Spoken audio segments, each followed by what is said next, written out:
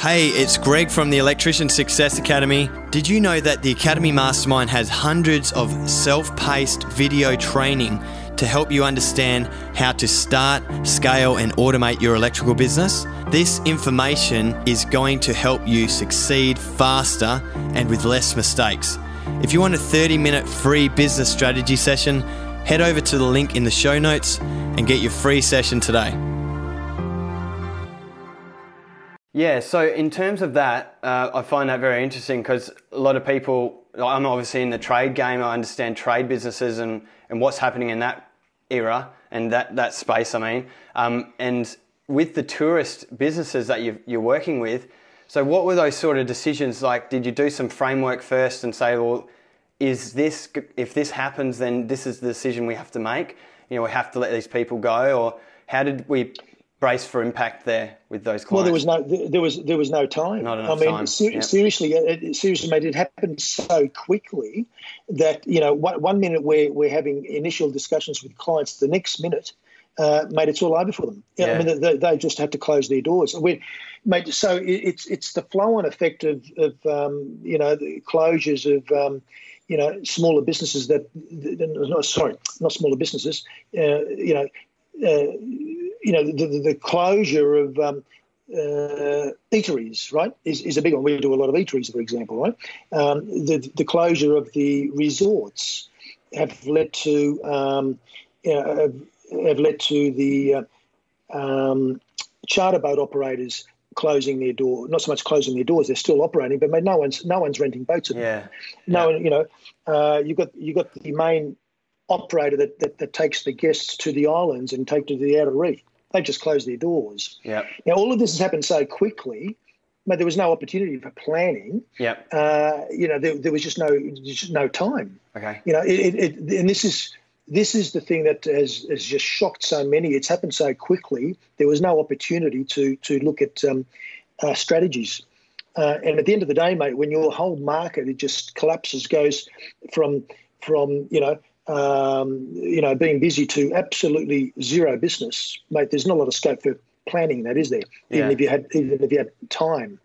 But it's so severe and so quick that there was very little scope to do anything about it. So are we getting rid of the staff and like almost putting it to a skeleton cost structure and keeping the business open, or is it fully shutting it down completely in some cases, completely shutting it down. Yep. There are some businesses, mate, that have got no scope to recover.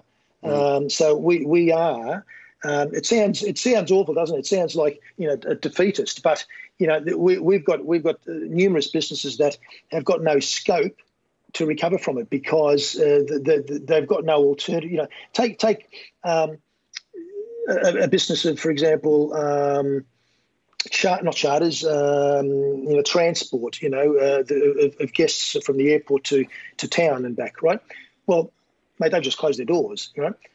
We had those sort of businesses, they can now look for alternative types of income earning, but it's happened so quickly that, we're now looking to see, like, they've got little buses and big buses and these sort of things. What do you do with those? You just park them up. Yeah, you've got assets there. Can they earn income elsewhere? Well, maybe, but mate, no one's going anywhere, So people aren't holidaying at all right now, and people are just staying put, not allowed to go anywhere in a lot of cases. So if you've got an alternative, wonderful. But right now, when there are closures of various industries across the board, the alternatives they're not even presenting themselves, So in some cases, mate, we have gone from one particular client who had just under 50 staff. They're keeping their doors open with skeleton staff's gone from 50 to 4, right? Keeping their doors open and looking to see if they can keep them employed. The other 46 have been what's the term? It's not retrenched, is it? But there's nothing for them to do. No work now, and are they stood down? So like they're still employed but stood down where they don't get paid. I heard that's an option for people at the moment where you can stand them down and they don't get paid because there's no work, but they don't lose their job either?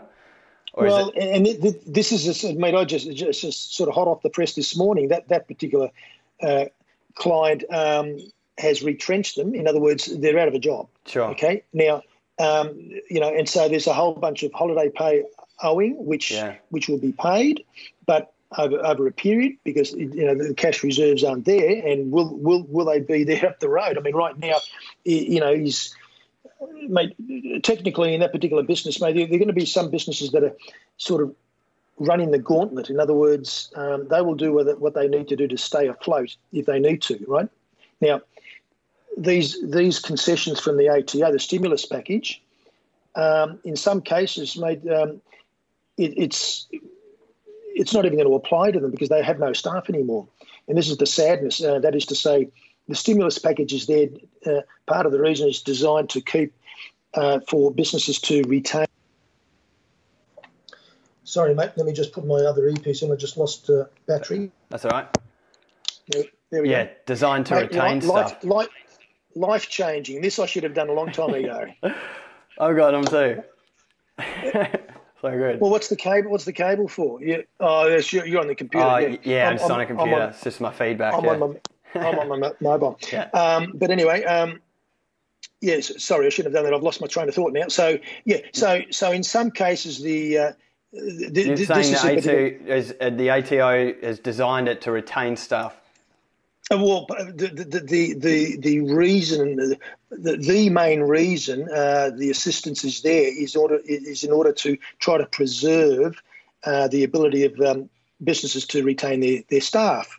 Well, it's an assistance, but the reality is if the work's not there, mate, the staff have to go anyway. Yeah. In which case they won't be entitled to those benefits, and so it's only for businesses that still have an option to keep on going. Yeah. In so many cases, they just can't. And this assistance from the ATO will never be able to, turn a business around where they've lost the majority of their income.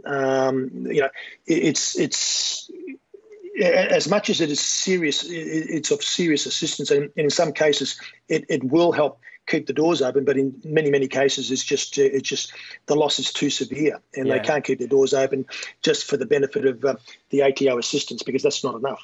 So, quick question on that. So, if you've already paid $20,000 in pay-as-you-go withholdings tax, and over the first 2 months, and then the last month you had to let everyone go, and you get to the end of March and you don't have the staff, will you get any benefit? Yes, you do. Okay. Yeah, you do. So the way, I don't know how technical you want to get at this point, but I mean, if you're a monthly IAS, in other words, you're paying your tax every month. Yeah. So the maximum benefit you're going to get if you're a monthly payer, you multiply the amount of tax withheld in that month by 3. Okay. Yep. So if your monthly tax was, say, $17,000, that's the figure that is nice to get to. You multiply that by 3, there's $50,000.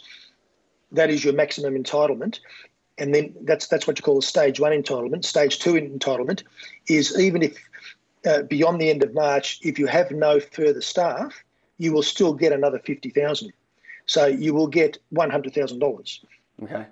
$50,000 just after lodging your March IAS, you will get that $50,000 credit.